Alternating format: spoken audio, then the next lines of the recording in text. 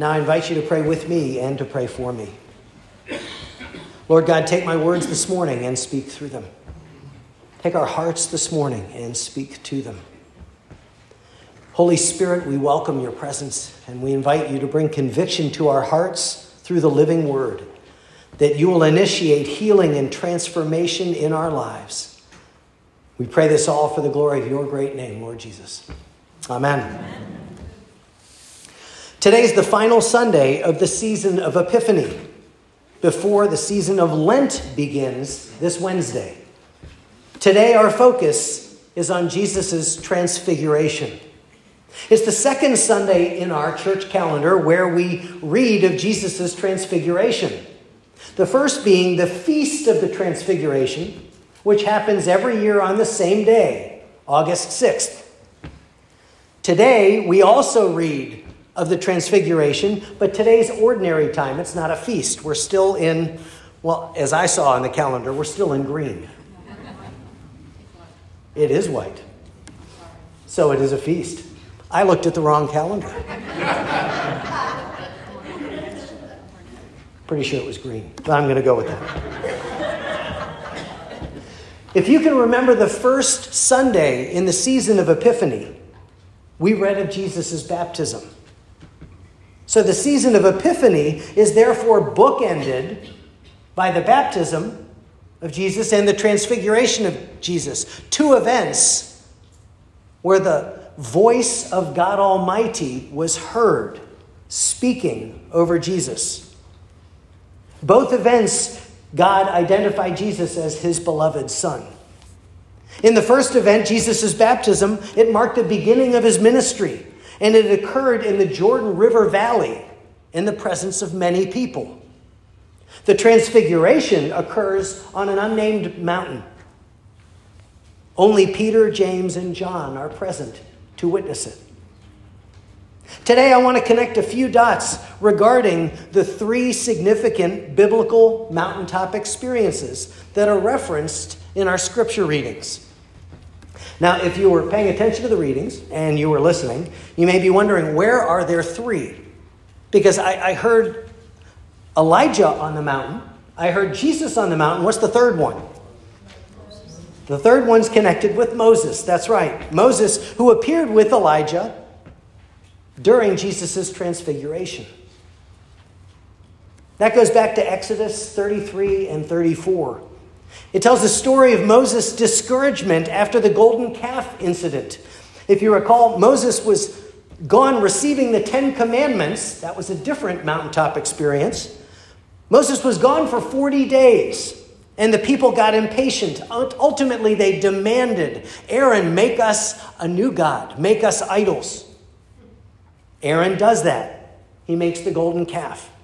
Moses is told by God the people are rebelling, and as he comes down with these gifts from God, he sees the people reveling, he sees the idols, and he throws the tablets down and shatters them. Moses was discouraged at this point. He was anxious at this point. What am I to do? Moses is crying out to God for clarity and insight. And in his distress, he cries out, this is Exodus 33, verse 18. Please, Lord, show me your glory. He's essentially saying, Lord, show me something. Have any of you prayed a prayer like that? In desperation before the Lord? God answers and tells him, go up on Mount Sinai again. Bring 2 new tablets to replace the broken ones. And God promises to allow Moses to see him, to see his back as he passes by. So that's our first mountaintop experience. Elijah is our second. And it's seen in our reading from 1 Kings chapter 19. So turn to page 3 of your leaflet. Elijah here is fresh off his victorious confrontation with the priests of Baal. God Almighty was proven to be the one true God. Baal never shows up. And then all 450 of the prophets of Baal are killed. You would think Elijah would be feeling pretty good. But because of that event, Queen Jezebel sends a messenger to Elijah, declaring her promise to kill him, just as the prophets were killed. Elijah was so discouraged and so anxious that he flees to the wilderness to die. We didn't read it, but in 1 Kings 19, verse 4, Elijah says, "It is enough. Now, O Lord, take away my life." Have any of you prayed a prayer that desperate before the Lord? In verse 6, the Lord miraculously provides food for Elijah by an angel. And Elijah is so strengthened that he runs 40 days and 40 nights. Well, he travels. I imagine he runs. But he travels to the Mount of God. It's called Horeb in 1 Kings 19. But Horeb is just another name for Mount Sinai, the same mountain that Moses was on. Now you can see some similarities between Moses in Exodus 33 and Elijah in 1 Kings chapter 19. They're both discouraged and anxious. They're both experiencing a need for hope, and they're both crying out to God for help. And God meets both of them on the mountain. And in Moses' case, God met him there. God allowed him to see him as he passed by. God renewed his covenant with Moses, and he renewed his covenant, therefore, with his people. And Moses was so encouraged by this, and so full of encouragement, that he literally glowed. The presence of God glowed. His face glowed as he came down to the people. So that's how Moses' situation was resolved. Let's look to 1 Kings, our reading today, to see how Elijah's situation works out. Verse 9, it says, "There Elijah came to a cave and lodged in it." Scholars suggest it could have been the same cave, the same cleft in the rock that Moses hid in Exodus 33. Here it says, "And behold, the word of the Lord came to Elijah. And he said to him, 'What are you doing here, Elijah?'" Well, after Elijah explains what he's doing there, the word of the Lord says in verse 11, "Go out, stand on the mount before the Lord." And there the Lord passed by. First, a great strong wind shattering rocks. But it says the Lord wasn't in the wind. Then an earthquake. Then a fire. Both. The Lord wasn't in those. Then a whisper. In verse 13, when Elijah heard the whisper, he came out of the cave. We read there, "And behold, there came a voice to him and said, 'What are you doing here, Elijah?'" I want to pause here to take a closer look regarding these two different speakers that are asking Elijah questions. The first one, verse 9, referred to as the word of the Lord, and the second, in verse 13, is referred to as a voice. Both are individuals, persons, that ask Elijah the same question. "What are you doing here, Elijah?" And Elijah answers the exact same way both times he's asked. So this suggests two different inquisitors. The second one, the voice, is identified in verse 15. So the voice said, "What are you doing here?" Elijah explained in verse 15, "And then the Lord said to him." So the Lord, Yahweh, Adonai, the Lord Almighty, is the second voice. But who's the first voice? I'm going to suggest something to you today. I know there are some scholars in our midst. I haven't done a deep dive into biblical commentaries or into journal articles or other studies to know what ground I'm standing on, but I feel pretty good.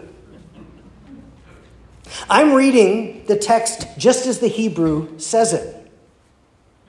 Verse 9, "Behold, the word of the Lord came to him, and he, the word of the Lord, said to him."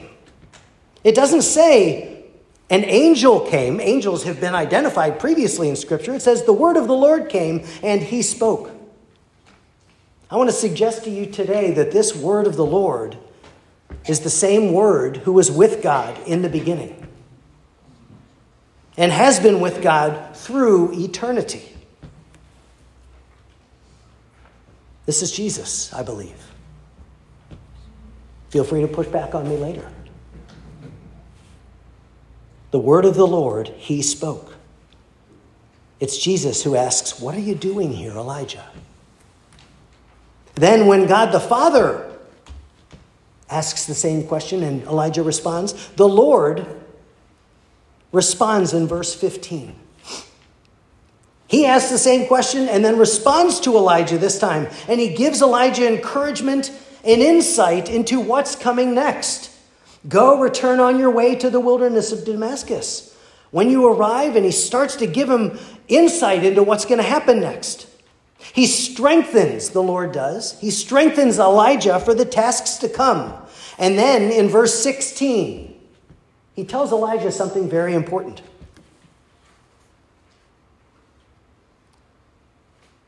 He says, Jehu, the son of Nimshi, you shall anoint to be king over Israel. And Elisha, the son of Shaphat of Abel Meleo, you shall anoint to be prophet in your place. Well, there's only one way to hear that. Elijah's time's up. If there's going to be a prophet in his place, Elijah's done. That's going to be coming. So the Lord strengthens him to do his final tasks, and then he's replaced. He will be replaced by Elisha. In both of these instances, Moses and Elijah are discouraged and anxious. They're in need of hope, and God meets them, God encourages them, and he strengthens them for what is to come. But also remember, they both go away to meet with the Lord. It's with that we move to our passage from Mark chapter 9. Let's now turn to page 5 in your leaflet. It's important to note here, we're in Mark chapter 9. Jesus is just 2 short chapters away from his triumphal entry into Jerusalem in Mark chapter 11. And what's the triumphal entry launched Jesus into? His passion, his trial, his crucifixion, his purpose. The transfiguration marks a major shift in Jesus' ministry. He's been in the Judean countryside, preaching, teaching, performing miracles, healing the sick, releasing the demon-possessed, and challenging the Jewish religious leaders. The transfiguration on the mountain marks a shift from his ministry to the final preparation for his death. Now I want to pause right now and pull us back to about 30,000 feet. Give you a wide angle chance to look at what's going on here. So Jesus is eternal with the Father. He was with God the Father in eternity. He was with God the Father in creation. So when God met with Moses on Mount Sinai 2 times, Jesus was with God. Are you following me? When God met with Elijah on Mount Sinai, Jesus was with God. So he's present there. I'm suggesting perhaps Jesus himself appeared as the Word of God to Elijah. Now, both Moses and Elijah are with God. Moses having died, Elijah having famously departed the earth in a flaming chariot. When I go, I think that's a good way to go. They're with God, so they've been in eternity with God for centuries. Who else would have been with God in eternity when Moses and Elijah got there? Jesus. Think about that. I imagine Moses and Elijah and Jesus are well acquainted with one another in the time that they've spent together in eternity. Then Jesus, in his incarnation, departs eternity to enter time. to live as one of us, to take on flesh, with the purpose that he would fulfill God's plan. He was the long prophesied Messiah to die for the sins of the world, to offer eternal life to all who would believe in him. So Jesus was fully divine, eternal. And as he came into our earth, into our time to live, he was fully human. Jesus therefore endured everything that you endure: pain, suffering, loss, slander, misunderstanding, and rejection. And he's now preparing for the final chapter of his life, where he knows that he is to be betrayed and tortured and ultimately killed. It's easy to imagine Jesus is God the Son. Jesus, he's macho. He's ready for this. He's got this. It's important to remember that Jesus was fully human. That Jesus in his humanity would have been also anxious, fearful, discouraged, and in need of encouragement. He lived without sinning, but he lived and experienced all that you and I experience. He's in need of encouragement, so he takes Peter, James, and John up the mountain with him. It's important to note that because he didn't want to go alone. He needed 3 brothers to stand with him. There he's transfigured, taking on the glory of his identity as God the Son, meeting with Elijah and Moses, who have departed eternity to enter time to meet with Jesus. Does that not blow your mind? Somewhere there's a Marvel movie in there. No, never mind. It is mind-blowing when you consider eternity and our time and all the dynamics. With that, I want to come back in from 30,000 feet and return to our text. Verse 4 of our gospel in Mark. And there appeared to them Elijah with Moses, and they were talking with Jesus. They were talking. Mark doesn't say anything more there, but I've got a slide. This is what Luke reports. And as he was praying, the appearance of his face was altered, and his clothing became dazzling white. And behold, 2 men were talking with him, Moses and Elijah. And it continues. Is there one more slide? Okay. Need somebody to pull out their Bible. We missed the second half of verse 30. Or I didn't instruct to go on to verse 31. Because it's important what Luke says there. 2 men were talking with him, Moses and Elijah. And as I recall, it says, and they were discussing his departure. We're in Luke chapter 9. They were discussing Jesus' departure.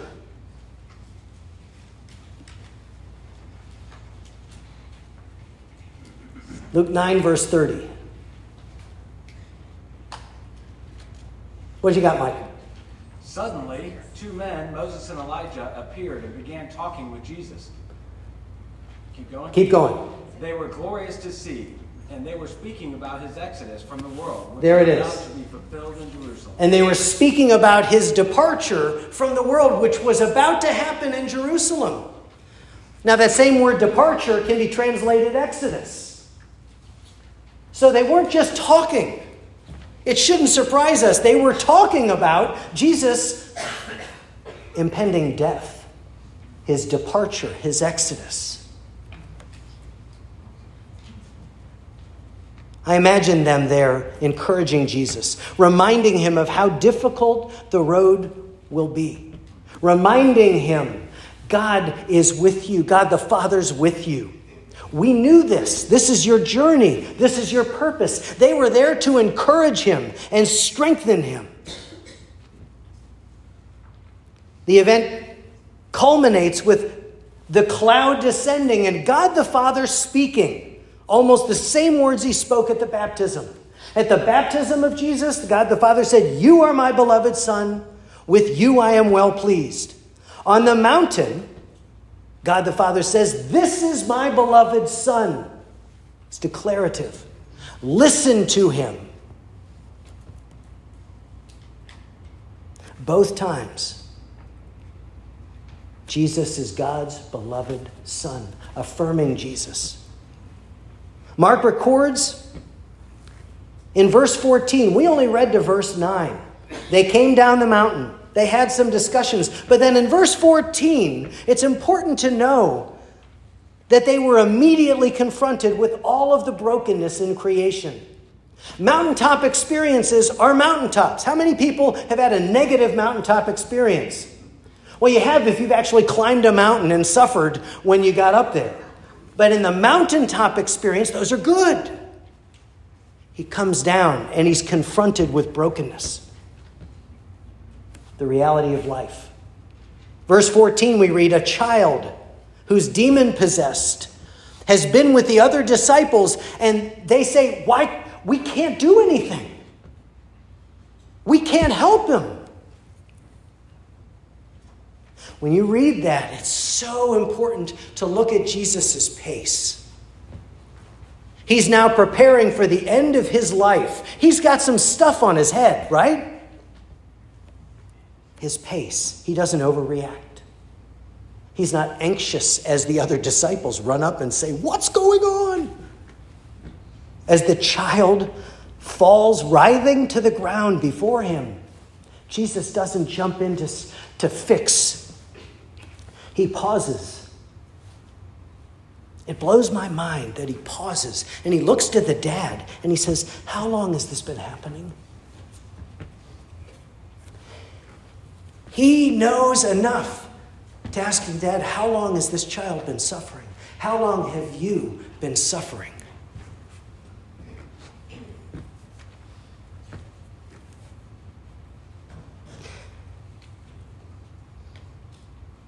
In his humanity, because of the encouragement he's received from God the Father, he's able to be calm in his humanness, loving those around him.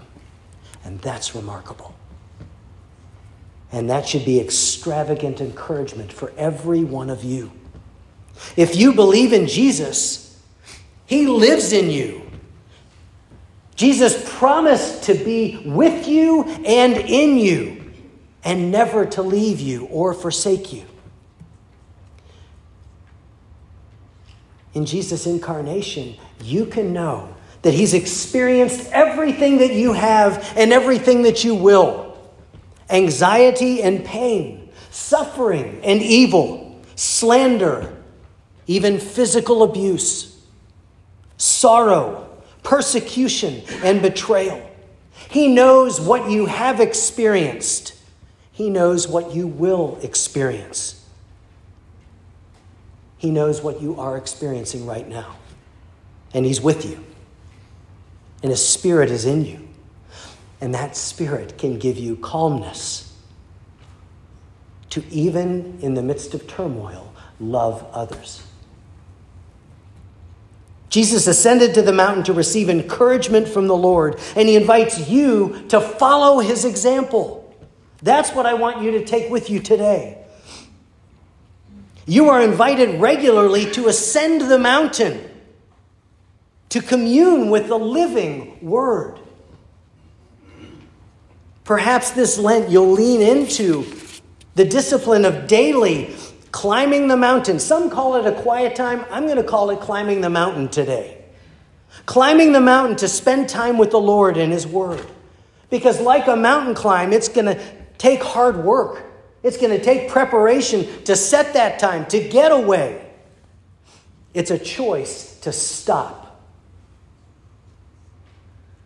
and to meet with the Lord and to let him encourage you.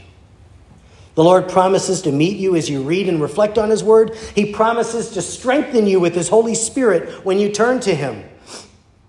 The prophet Isaiah in Isaiah 40, verse 31, he declares that those who wait on the Lord shall renew their strength.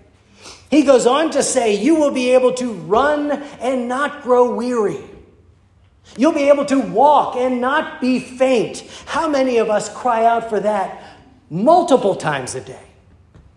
And yet that's a gift that's offered to you as a child of God. Only in his strength, guided by his Spirit, will you be able to walk in your daily human life with hope and peace and calmness. Only filled with his love will you love your neighbor as you are loved. Moses and Elijah both stepped away from life to seek the Lord's encouragement and strengthening. Jesus regularly stepped away for time with the Father. He got away from the crowds.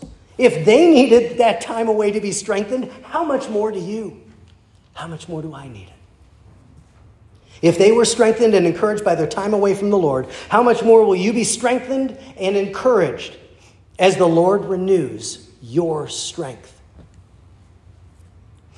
As Jesus departed the mountaintop to walk out the rest of his days, so may you depart today, encouraged that in Christ, no power of sin or death will prevail over you, and that he lives in you, and that as his Holy Spirit shines through you, you'll be a light for his gospel and his love unto the world.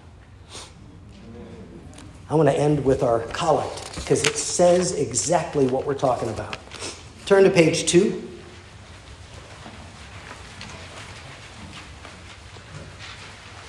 Let's end this time together praying our collect at the bottom of page 2. Together.